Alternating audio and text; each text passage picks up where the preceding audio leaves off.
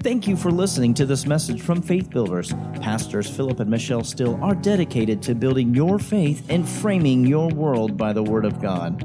There are many more resources available on our website, www.buildfaith.net, where you can find links to our audio and video archives. We also invite you to join us online for our live stream services.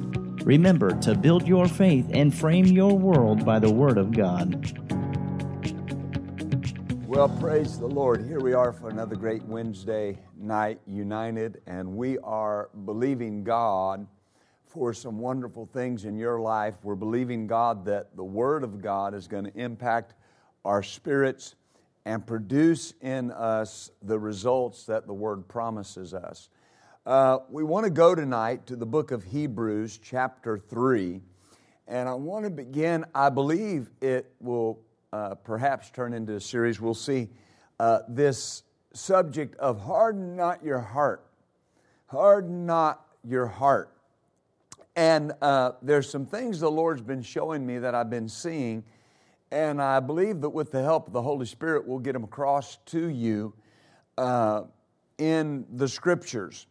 And in Hebrews chapter 3, and we want to begin here in verse 7, and the writer of Hebrews says, "Wherefore, as the Holy Ghost saith, today, if you will hear His voice, harden not your hearts as in the provocation, in the day of temptation in the wilderness, when your fathers tempted me, proved me, saw my works 40 years. It means they put me on trial for 40 years. Then he says, "Wherefore I was grieved with that generation, and said, they always err in their heart, and they've not known my ways. So I swore in my wrath they would not enter into my rest. Take heed, brethren." Now this is important because that word take heed, pay attention. All right, he's saying, look at this. And notice he uses the word brethren. So he's not writing to unsaved people, he's writing to believers. All right, writing to Christians. And he says, take heed, pay attention, lest there be in any of you an evil heart of unbelief in departing from the living God. But exhort one another daily while it is called today, lest any of you be hardened through the deceitfulness of sin. For we are made partakers of Christ if we hold the beginning of our confidence steadfast unto the end. While it is said, today, if you will hear His voice, harden not your hearts as in the provocation. For some, when they had heard, did provoke.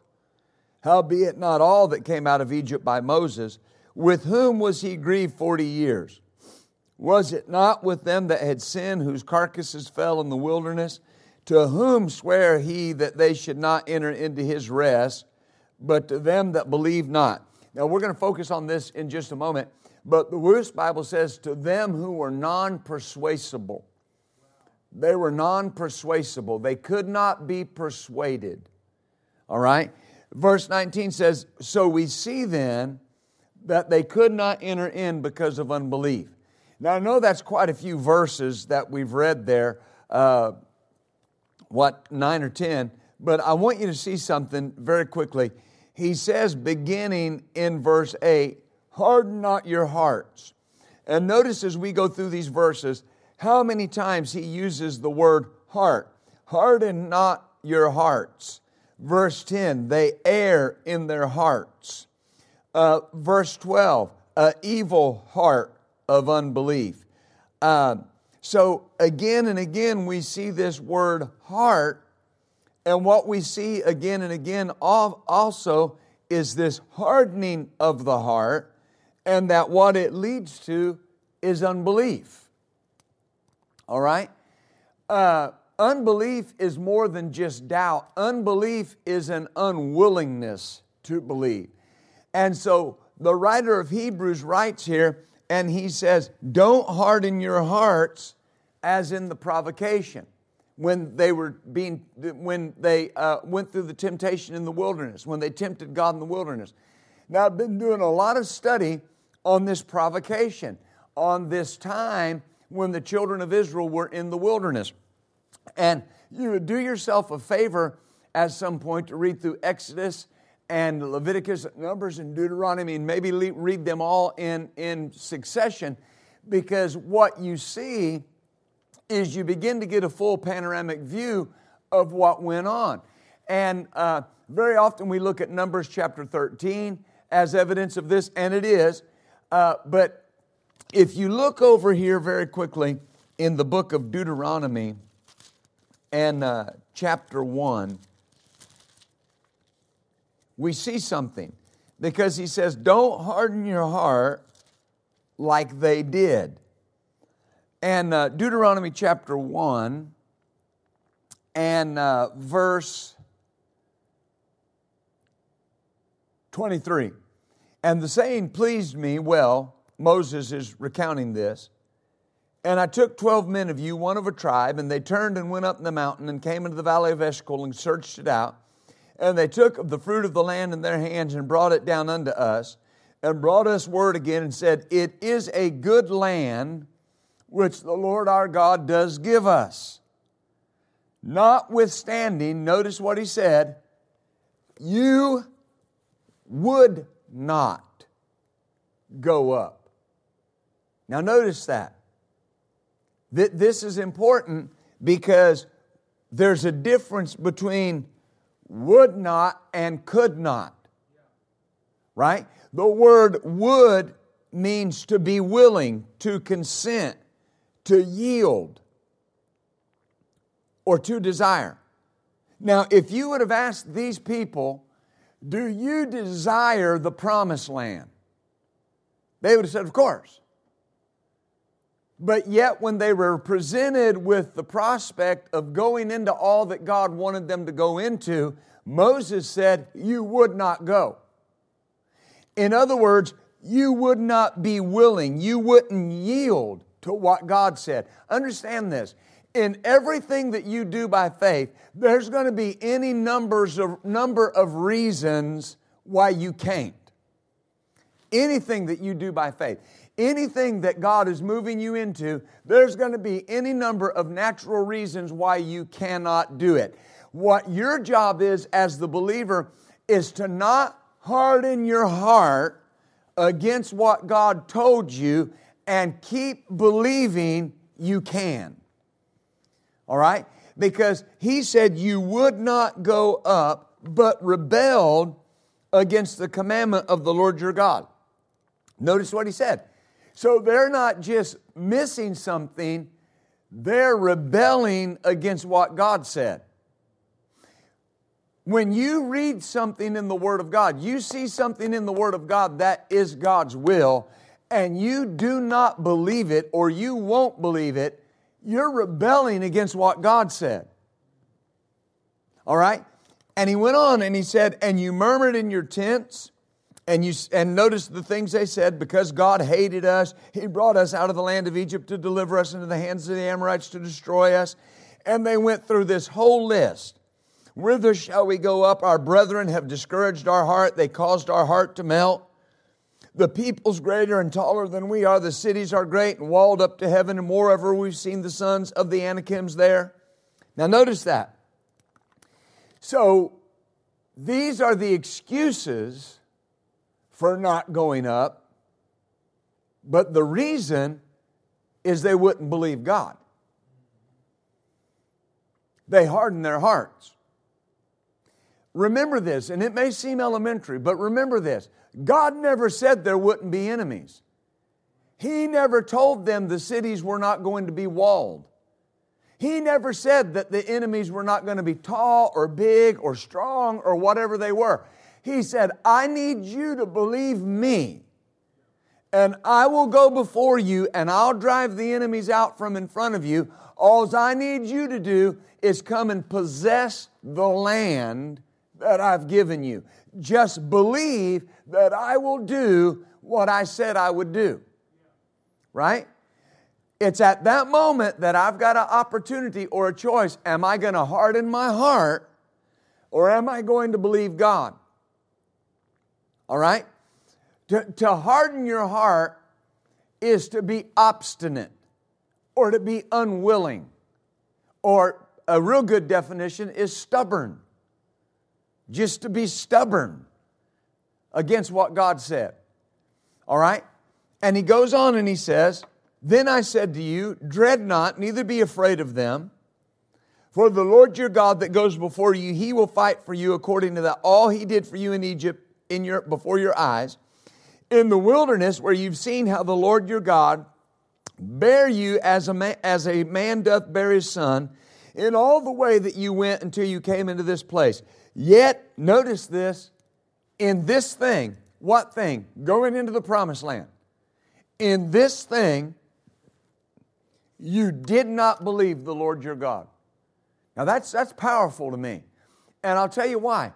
Because did not, again, is a choice.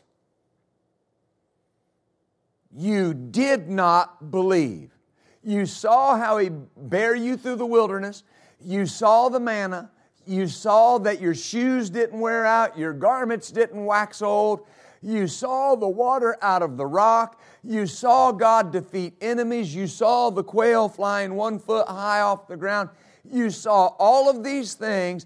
And when it came time to enter into rest, and it came time to enter into what God had promised you, you would not go up and did not believe. That's powerful. It's very telling. Because remember this, that the scripture that we read in Hebrews 3, it says, who did He swear that would not enter into, here's the word, His rest? The promised land to the Israelite at this time represented rest. Egypt represented slavery and bondage and excessive labor. The promised land represented rest. Because God said, it's not a land like you came out of. A land where you got to work to water your crops. A land where you got to work to do this and work to do that. He said, it's a land that drinks in the water of heaven.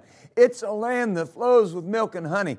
It's a land of rivers and streams and brooks. God was constantly telling them how much rest they were going to have in the land they were going into.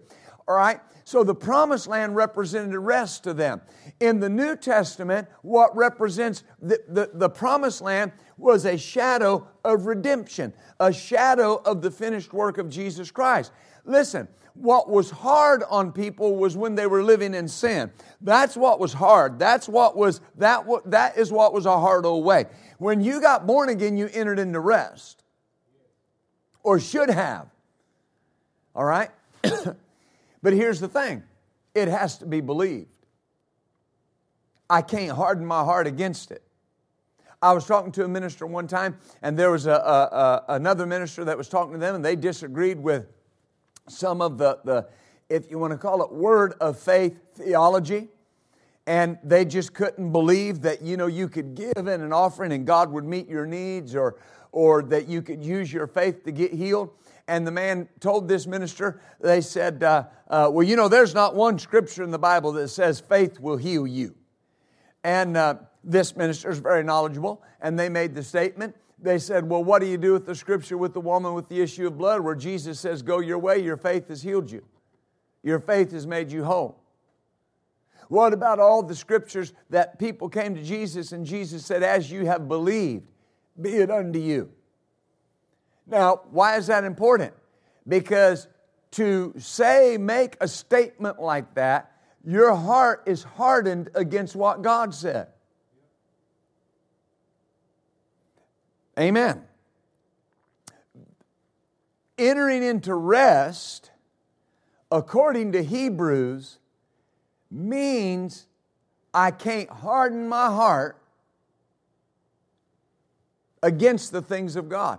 Always understand that the Bible equates hardness of heart with unbelief in the Word. All right? Because what they were not believing was the Word. And Moses said, in this thing you did not believe the Lord your God. Now, if we go back over to Hebrews 3, we'll look at a few more verses, but I want to go back over here just for a moment.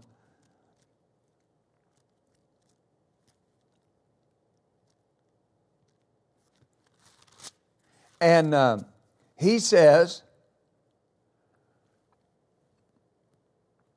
we read this verse earlier,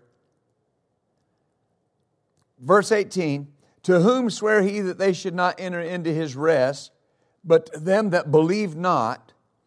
So we see that they could not enter in because of unbelief. And I said earlier, the Wuest Bible says they were non-persuasible.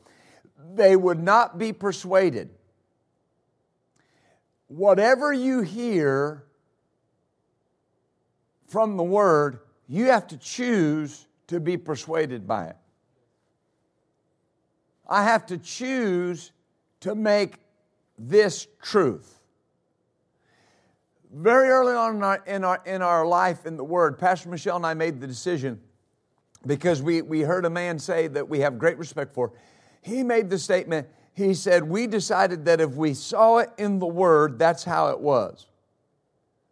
And we made that decision very early on. If we see it in the Word, that's how it is. In other words, we're going to be easily persuaded by the Word.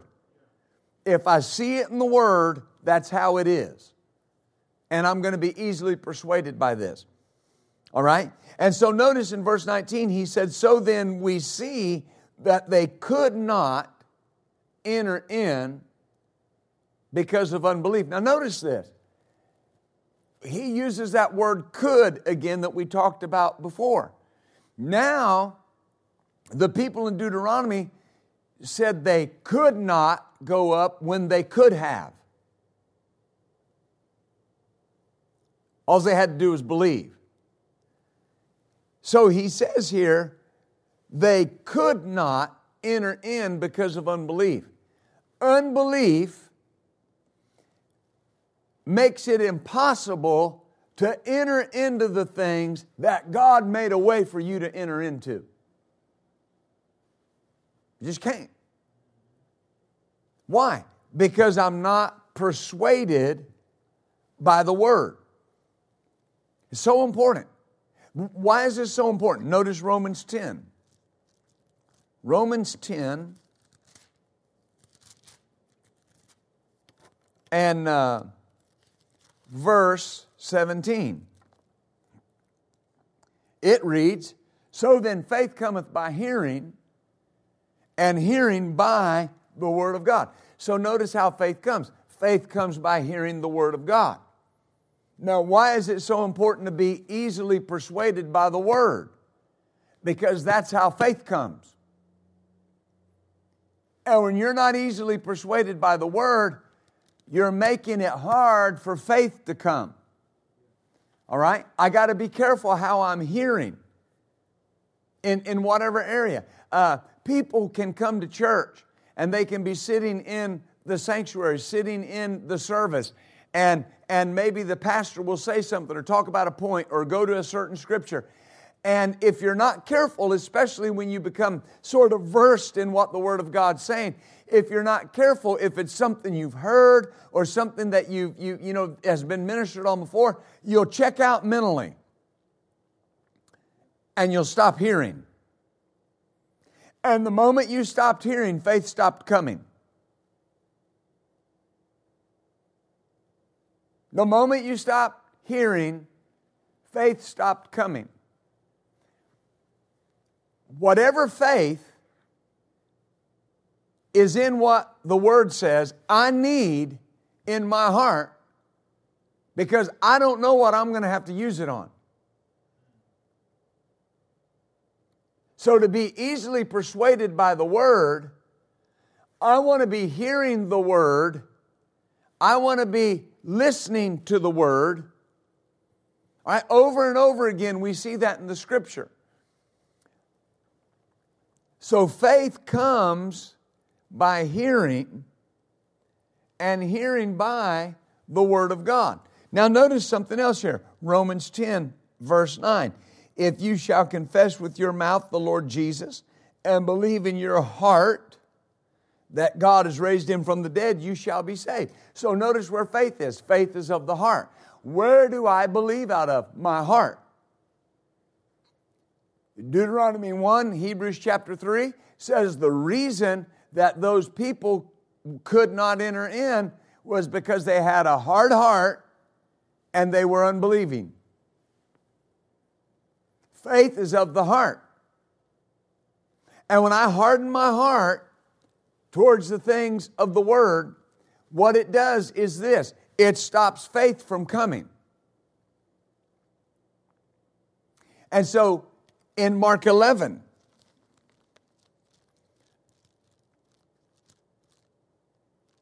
I want you to see this. Mark chapter 11. Notice what Jesus said. Verse 23. For truly I say to you that whosoever shall say to this mountain, be removed and be cast into the sea, and shall not doubt in his heart, but shall believe those things that he saith shall come to pass, he will have whatsoever he says. So notice, he says, don't doubt in your heart. And we could say without hurting the Scripture, but shall believe in his heart. Faith in Romans 10 is not in a different place in Mark 11. If I have to believe in my heart in Romans 10, I've got to believe in my heart in Mark 11. So people will say, well, you know, you say that you can have what you say, or that's what you all preach, but yet I said something and I didn't get it, or I don't believe that exactly because I hardened my heart. Remember being easily persuaded by the Word? Jesus said you'd have what you say. Be easily persuaded by that. I'll have what I say. Period. I'll have what I say. I'm not going to harden my heart against that. I'm not going to harden my heart against what the Word of God says. Why? Because that makes it impossible for me to enter into rest. I have a part to play in this. I have to believe. I have to speak. I have to declare. I have to guard against the hardening of the heart. I've got to guard against unbelief that tries to come into my life. I've got to be on guard against that. In whatever aspect that you may be talking about, whether it's unbelief that tries to come from family, or unbelief that tries to come from relationships, or something that you watched, or something that you heard. Understand that the object of that report is to harden your heart against what God said. It's interesting that in Deuteronomy 1, it says that the people said, our brethren did cause our hearts to melt. Notice where those words affected them. In their heart. In their heart. So the things that we hear, the things that we see, the things that we give our attention to are either going to be those things that are building our faith and strengthening our heart, or weakening our faith and hardening our heart. Hallelujah. And so Jesus said that if I believe from the heart, the things that I say will come to pass. I'll have whatever I say. Hallelujah. So every day you're getting up and you're easily persuaded by the Word. What did the Word say? What does the Word say about that situation? Amen. Yeah, but they're saying this and they're saying that. Yeah, but the Word says in my pathway is life and there is no death. Yeah, but somebody said this and they're talking about layoffs. Yeah, but the Word says there is no lack, because my God supplies all of my need according to His riches in glory by Christ Jesus. Now, those are elementary and those are simple, but what are you doing? You're proving that you're easily persuaded by the Word. What the Word said is what I believe. That's going to get you into that place of rest. You know, there's an old saying that if you're walking down the road and you see a turtle on a fence post, what do you know? Didn't get there by himself. He had some help. It's important. Why? When you see somebody that's not moved by what they see, and not moved by what they hear, and not moved by what they feel, that didn't just happen. They did something to get there. They were easily persuaded by the Word. If you get to this place, notice over here in the book of James, when you get to this place, James chapter 1, it says, verse 5, if any of you lack wisdom, let him ask of God that gives to all men liberally and upbraideth not, and it shall be given him. But let him ask in faith, nothing wavering, for he that wavereth is like a wave of the sea, driven with the wind and tossed. Let not that man think he shall receive anything of the Lord. A double-minded man is unstable in all of his ways. If you were to get to that place where there's no wavering, there's no shifting, there's no being a person of two minds, to get to that place, we say this, but understand what I mean. The Word of God is not just the final authority. The Word of God is the authority, period, in my life. I'll hear people say, well, the Word's the final authority. The Word's the only authority. It's what the Word says. To say it's the final authority means I'm giving attention to everything else and eventually coming back to the Word. What has your attention has to be the Word all the time. That's the defense against something contrary to the Word. So James said when you ask for wisdom or anything else, you ask in faith. Well, if you're asking in faith, you're asking with the understanding and the revelation that Jesus said that when you ask in faith, you believed you received then. So James says if you ask for wisdom, you ask in faith, and you go away from that asking, believing I have received it when I asked for it. Amen. Ever what that is. See, you're easily persuaded by the Word. The Word said, ask and I would receive. So I have received. Well, yeah, but I don't see it. It doesn't matter. I've received it. Listen, I can tell you, standing right here tonight, I could tell you, Amazon came to my house yesterday and brought me a package, or UPS or whoever, and they brought me a package, and I have, I received a brand new 75-inch television. And you can say, well, I don't believe that. Doesn't matter. I have received. I have received.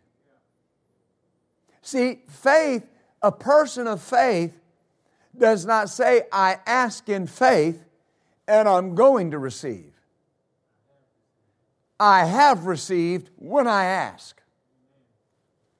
Notice what it says. If any of you lack wisdom, let him ask of God that gives to all men liberally and upbraideth not, and it shall be given him. Now the context there is it'll be given to him when he asks. But remember, I'm asking in faith. Faith sees everything God promised as finished and delivered to me. It's there. It's at my disposal. It's accessible. I've got to be easily persuaded about that.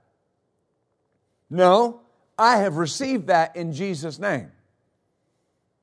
So faith is not I've asked and it shall happen at some point. Faith is I have asked, I have received. Right? Because Mark 11:25 says, therefore I say unto you that whatsoever things you desire, when you pray, believe that you receive and you'll have. Hallelujah. So the have, believe you receive, I believe, I receive, I take it, I have it now. All right? And you will have. I will have the physical manifestation of that. When? When I am easily persuaded and I believe I receive it now. Well, what if it takes a day? Then you're just having what the Scripture said. But you believe you receive it now. It's done. It's finished. I have it. It's mine. I took it. I have it right now. I have my healing right now. I have my victory financially right now. I have my family saved right now. I have victory in this area right now. I have it. It's mine. I have taken it. It's mine. Amen. Easily persuaded by the Word. And notice what he says. Let him ask in faith, nothing wavering. Nothing, that's important, wavering, no thing. In other words, wavering in no thing, not vacillating in anything. Well, what? Anything what? No thing what?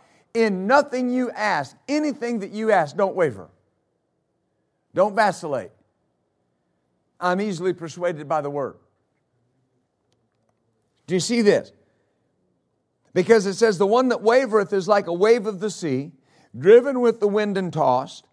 Don't let that man think he'll receive anything of the Lord. Now, a very elementary way of saying this is that this man believes one day, well, yes, there it is. Bless God, I believe I receive it. And then 2 days later, well, I don't know what happened. It must not be God's will.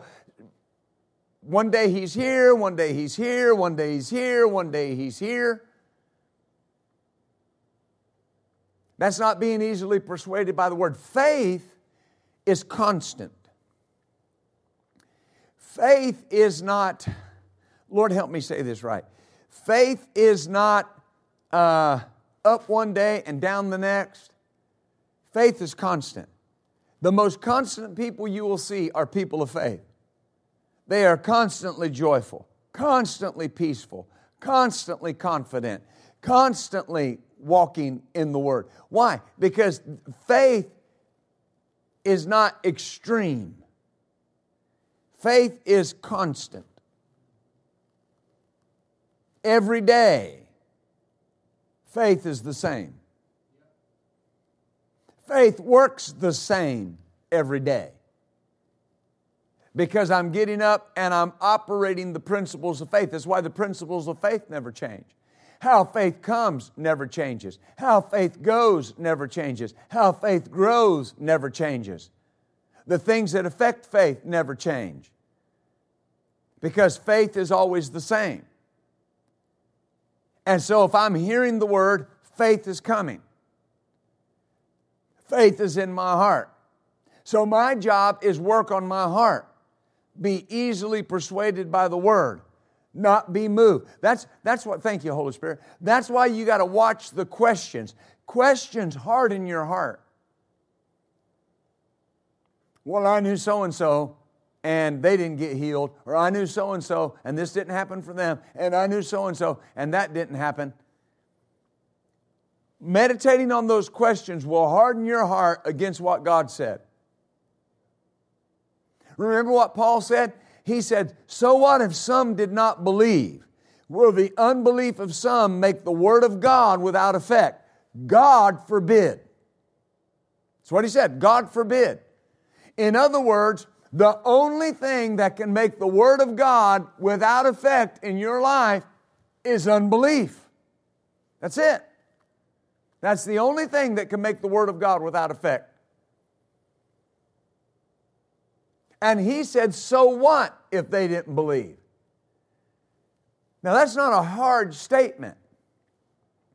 I cannot account for why everybody's not healed. There are reasons, a multitude of reasons. But here's the one reason I know it's not. It's never God. Now people will say, how can you believe that? I'm easily persuaded by the Word. And it says only good and perfect gifts come from Him. It says God is light and in Him there is no darkness. It says God is love. And I know there's things love won't do. Love will not make you sick. Love will not bring poverty into your life. Love will not destroy you. Love will not cooperate with the curse of the devil. So God can't be involved in that. Now, I'm easily persuaded by that. Hallelujah. So, if you start thinking on the question, it hardens your heart. Well, I've been thinking about this, and I've seen 3 people that didn't get their miracle. Your heart's getting hard. Amen. I learned something years ago. When something happens that I don't understand, I go to the Lord and I say, Lord, now I don't understand this. But here's what I know. You are good. You are the healer. You are the provider. Whatever the situation may be, you are good. That settles the issue. Easily persuaded. So if you start questioning the length of time, when really you should be saying, what can I do to speed this up? Not why is it taking so long? What's my part here? Think about this. We talk about the children of Israel roaming in the wilderness 40 years. They griped and complained about roaming in the wilderness, and I never see one place where they asked, what can we do to end this? God would have told them. Well, why is it taking so long? That's the wrong question. The question should be, Lord, what can I do to speed this up? Where am I slowing things down? Hallelujah. Notice something in Matthew 13.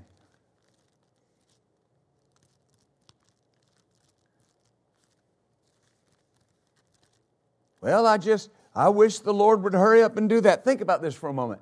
We talk about the finished work, and that redemption is a finished work. The things that God has given us are finished. They've already been given to us. Then how can we really in reality say, well, I hope the Lord hurries and does this? When out of the same mouth we'll say, God's done all He's going to do. Now that may sound like, well, Pastor, that's just, terms, and I mean, that's just, no. Think about it. I know there are things that God's doing in my life that are being manifest, but I also know the reason why it's able for them to be manifest is they're already done. Right? God doesn't have to do something in the terms of making it happen. It's already done. He's already done it. My faith accesses what He has already completed and brings it into the realm where I can see it, feel it, experience it.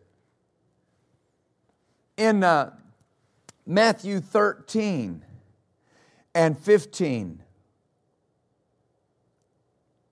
Jesus is speaking of the people that didn't believe. And notice, He said, for this people's heart is waxed gross, and their ears are dull of hearing, and their eyes they have closed, lest at any time they should see with their ears, or see with their eyes, hear with their ears, and understand with their heart, and should be converted, and I should heal them. Notice, He said, this people's heart is waxed gross. Wax. In other words, there's a buildup there. There has been a buildup of unbelief on their heart. All right? And notice, the heart affects the ears. Their ears are dull of hearing. And then the heart and the ears affect the eyes. Their eyes they have closed. Now to me that's very important, because I have an option as to whether or not my heart gets that buildup on it. How do I fight that? Easily persuaded by the Word. That's what the Word says. That's what I believe. Every time a situation comes up, your answer is, what does the Word say? What does the Word say? When somebody says, what are we going to do about this? What's the Word say?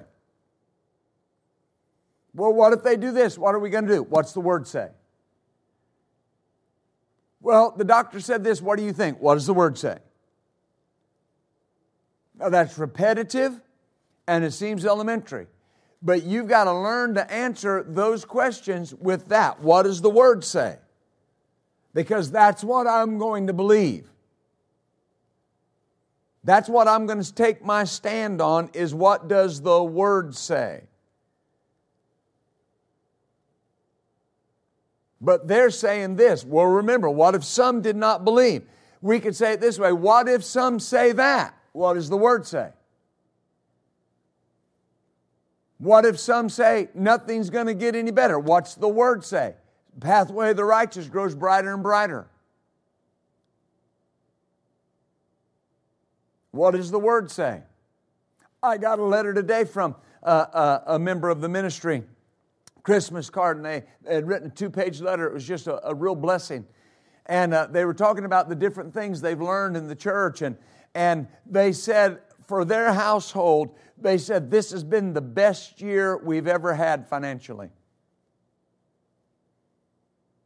She said they were talking about layoffs on our job. And they talked about, I believe she said, in July and August and even into September. She said not only were there no layoffs, now they're telling us we're going to get bonuses. Hallelujah. Now, how's that happen? Could one person's faith really affect that whole company? Yes. 1,000 times yes. Why? Because God will bless the environment of the just. He'll bless the environment of the righteous. The Bible says, by the blessing of the upright, the city is exalted. I want to really encourage you. Don't buy into all of what's going on being talked about in the world. Don't buy in to all of this. It's all going to fall apart. Everything's going to fall apart. There is so much we've got to do in the world as believers before the rapture of the church and the return of Christ. There's so much to be done. We might be in the season, but God's Word still works. God's Word's still producing. Got to be easily persuaded by the Word. Hallelujah. In Acts 28, whew.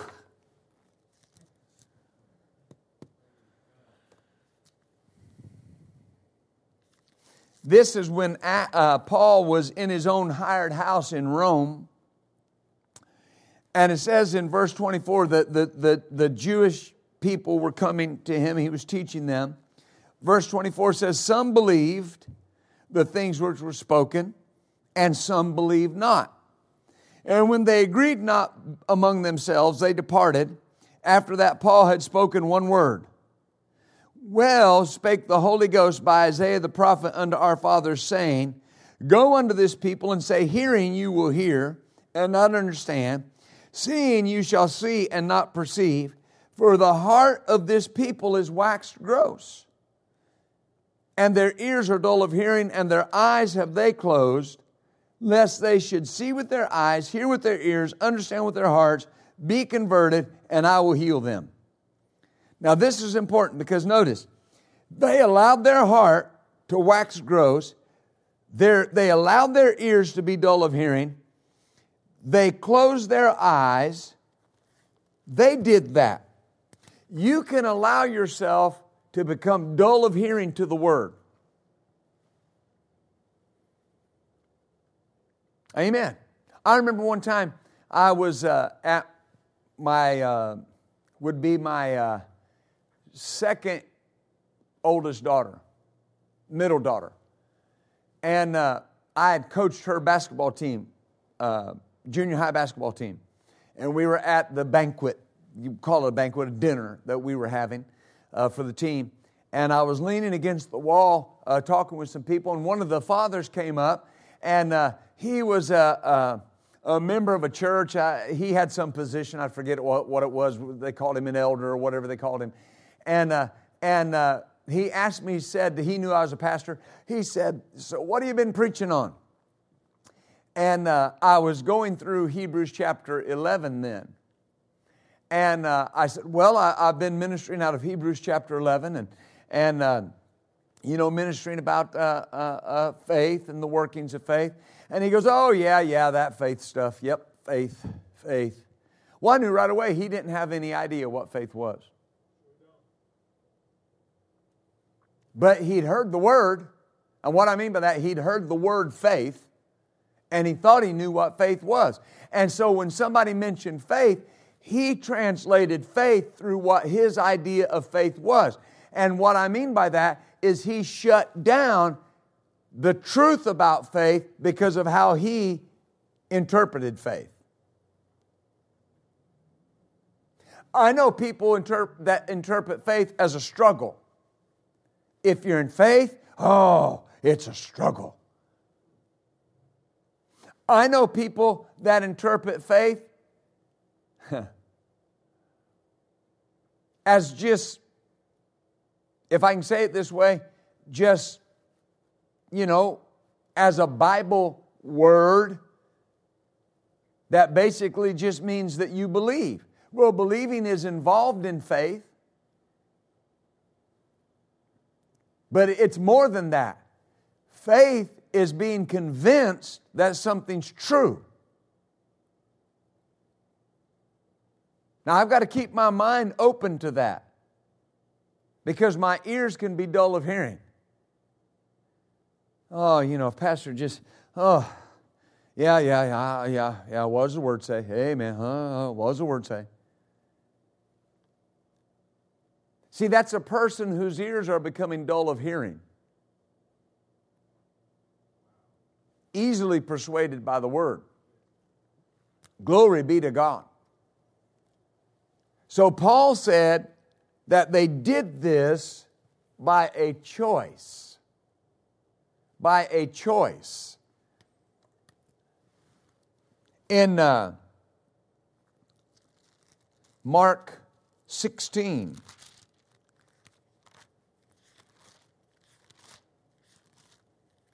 and 15, notice this. Jesus had risen from the dead, and they had went to him and went to the apostles, the disciples, and said, we've seen the Lord. And verse 14 says, afterward he appeared unto the 11. Now let's stop right there. And let's talk about who the 11 was. John, Peter, Bartholomew, Simon, all the ones that you see Jesus coming down and choosing after he had been on the mountain all night praying, that's the 11. The 11 original disciples, all of them are there except Judas, who by this time was not in this world. And notice who he's upbraiding, and notice what he's upbraiding them for. As they sat at meat and upbraided them with their unbelief and hardness of heart.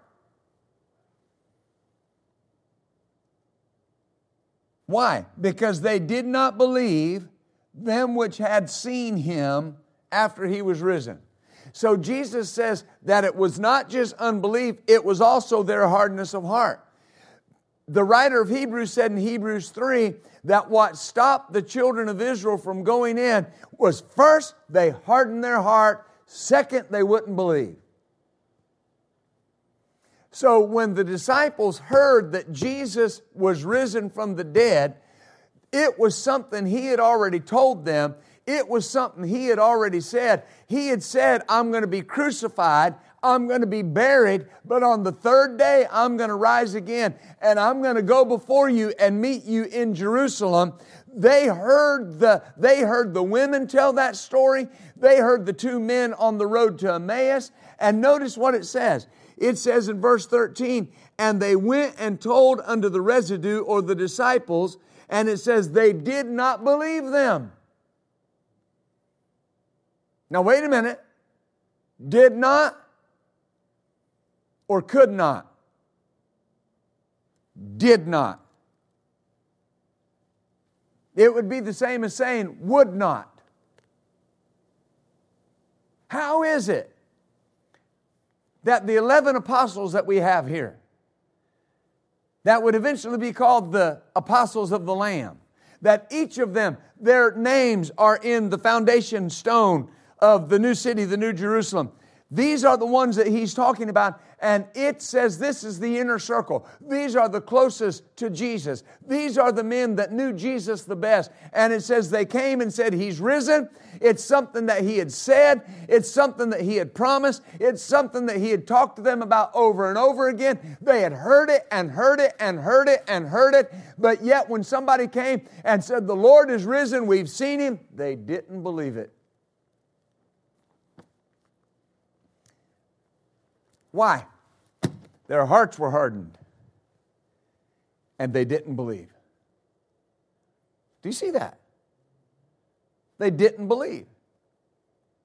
Here's the problem with becoming familiar with something. And when I say familiar, I don't mean knowing it well. I mean that there's a statement that I heard one time, and it said this: familiarity breeds contempt. In other words, it's like, when you had a best friend and you liked hanging out together all the time. But then his parents had to go out of town for 2 or 3 or 4 days, a week. And they needed to leave him with your family. Oh, you were so excited. My best friend, we're going to get to hang out. And we're going to be together a week. Woo! Oh, wow. This is great. About the 3rd day, you're like, when's this guy going home? Right? Because I didn't know he did all these things. I didn't know he did all these annoying things. Whatever they are. Because the more familiar I got with him, there were things I saw that I didn't care about. Amen. When you become familiar with something, and what I mean by that is when you just begin to take it for granted. You just begin to take it as, oh yeah, okay, all right. The disciples had heard. At what point did they shut down their hearing when Jesus was talking to them about rising from the dead on the 3rd day? At some point they shut down their hearing. At some point they quit hearing because faith comes by hearing. At some point they quit hearing and hardened their heart and entered into unbelief. And when at least 2 different sources came to them and said He is risen, it says they wouldn't believe. And then Jesus showed up and upbraided them because of their unbelief and hardness of heart. Because you didn't believe them which had seen Him after He was risen. If someone stands before you, your pastor stands before you and reads something, shows you something from the Word of God, and then says, and I've seen this work in my life. Well, you should believe it just because of what the Word says. But if you hear it from the Word and then you hear somebody that you trust that wouldn't lie to you, that has never lied to you, tell you, and if you'll do this, these are the results. Right? You got to harden your heart and refuse to believe if you don't believe it. Amen. You know what I learned a long time ago? If my pastor ever told me something that God did for him and he explained to me how to do it, if I needed the same thing, I go to the Lord and I said, now Lord, you did this for Pastor Caldwell. And I know you don't love Pastor Caldwell more than you love me.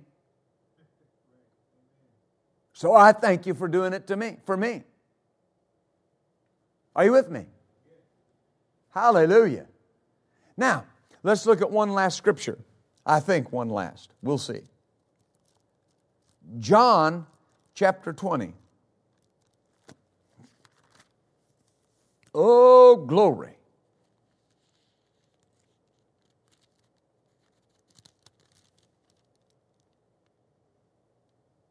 I was sharing yesterday.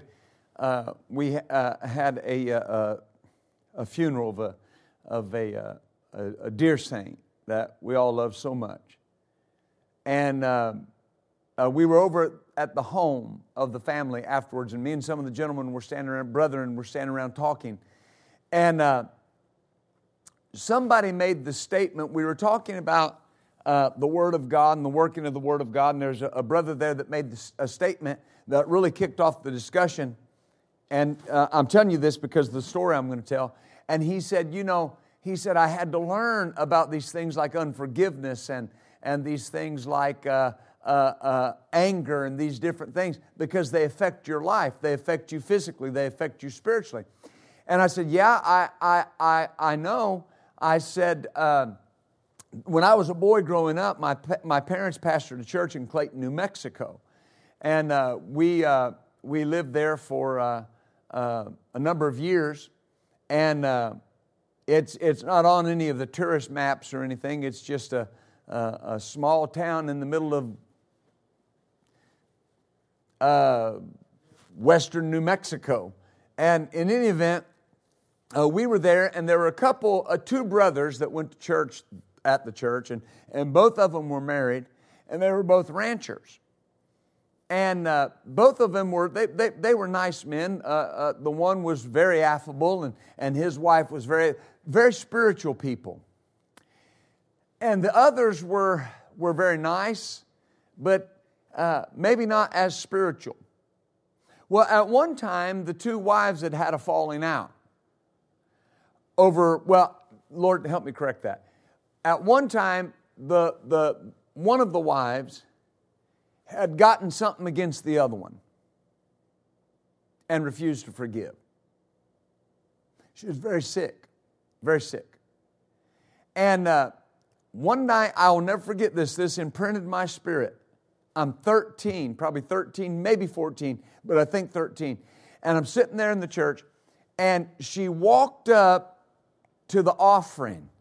And as she was coming to bring her offering, my father said something by the Spirit of the Lord. My father was not he was not an in-your-face kind of person. I mean, that just wasn't his personality. As he was very affable, very, very jovial. But he said to her by the Spirit of the Lord, he said, "Sister, the Lord tells me that if you will forgive your sister-in-law, tonight, He'll heal you right now." This imprinted my spirit. I watched that woman say, "I'll never forgive her,"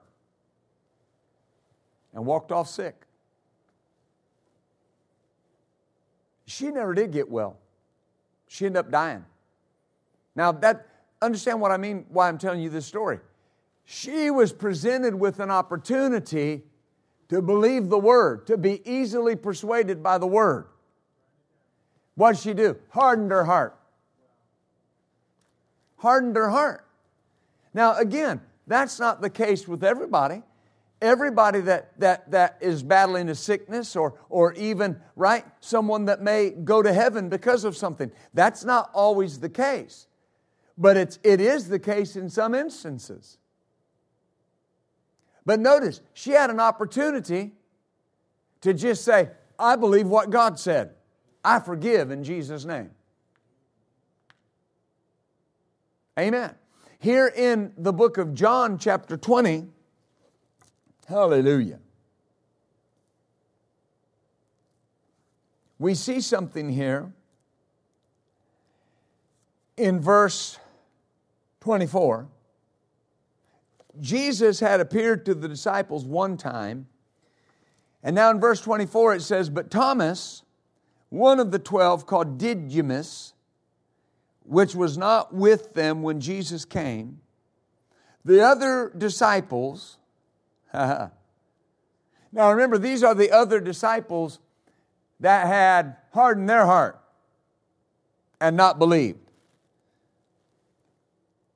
said unto him, We've seen the Lord. Now I want you to stop for a moment, and we're going to read on this verse. But what should his response have been? Oh, praise God. Right? But notice what he said. He said, Except I shall see in his hands the print of the nails, and put my finger into the print of the nails, and thrust my hand into his side, I will not believe. I won't. I won't believe it. Now notice that. Why is that so important? Was he hearing the truth?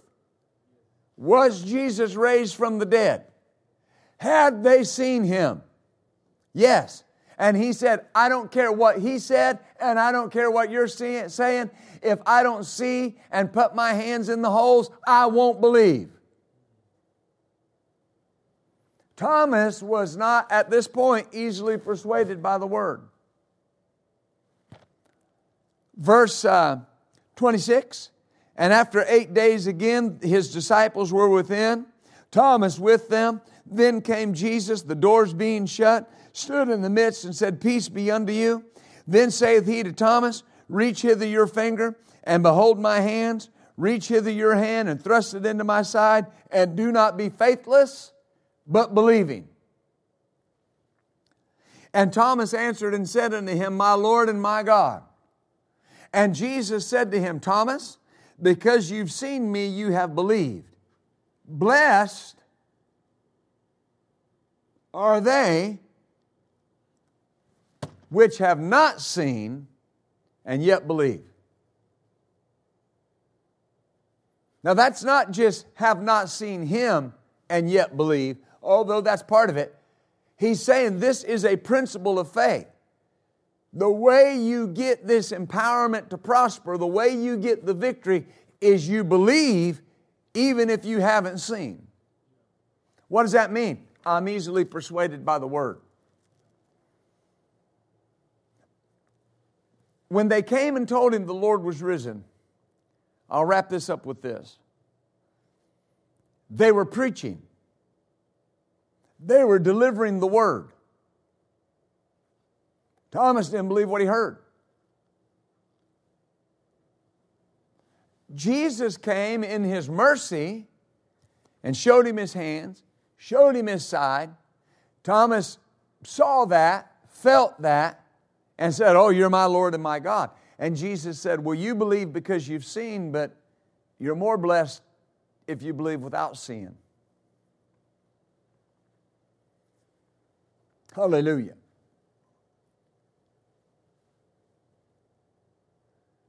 The things that God will do for us are largely dependent upon how quickly we're persuaded by the Word. And so faith begins to operate at an even higher level, an even faster level, the quicker I am persuaded. That's what the Word says. I believe it. Yeah, but, what if, and here's a relevant question. People will say, well, I can say I believe it, but what if I don't believe it? Well, I understand what they're saying, but remember what the man said to Jesus? Jesus said to the disciples that had tried to cast that demon out, He said, how long am I going to have to put up with your unbelief? And the man said, Lord, I believe. Help my unbelief. In other words, if there's somewhere I'm missing it, help me. Right? Help me. When you see something in the Word and your response is, I believe that. Well, you may not understand it all. You may need help to understand how it's going to happen, but you can be easily persuaded right now. I'll close with this. Brother Hagin talked about the time that he was broke financially and he had to sell his car for junk and was behind and his family wasn't adequately clothed. And he said, I went to the Lord and I said, Lord, He said, he took Isaiah 1:19 to him. If you're willing and obedient, you'll eat the good of the land. He said, I've been willing. I've done what you told me to do. And he said, my children aren't adequately clothed. We don't have what we need. And the Lord said to him, he said, well, yeah, you fulfilled part of that verse, but you don't qualify. He said, why? He said, you haven't done it all. He said, what do you mean? I've done what you asked me to do. He said, yeah, you did it. You were willing, or you were obedient, but you weren't willingly obedient. Now, here's my point. Brother Hagin said when he explained that to me, he said, I just made an adjustment. He said, don't tell me you can't get willing in a minute, because I did. He said, I repented and got willing. Now, think about this for a moment. Does that mean that does not mean that he instantly began to like traveling, or he instantly began to like being away from his family. It means he made the decision, I am going to be willingly obedient to what you want me to do. There's going to be challenges, but I'm going to be willing to do it. In a moment of time, in a split second of time, you can choose to believe. I choose to believe. Yeah, but everything's going wrong. I choose to believe. That's it. It's my choice. I'm not going to harden my heart. If I can choose to harden my heart, I can choose to unharden my heart. Oh, God's good to us. God's so good to us. We'll stand up, everybody.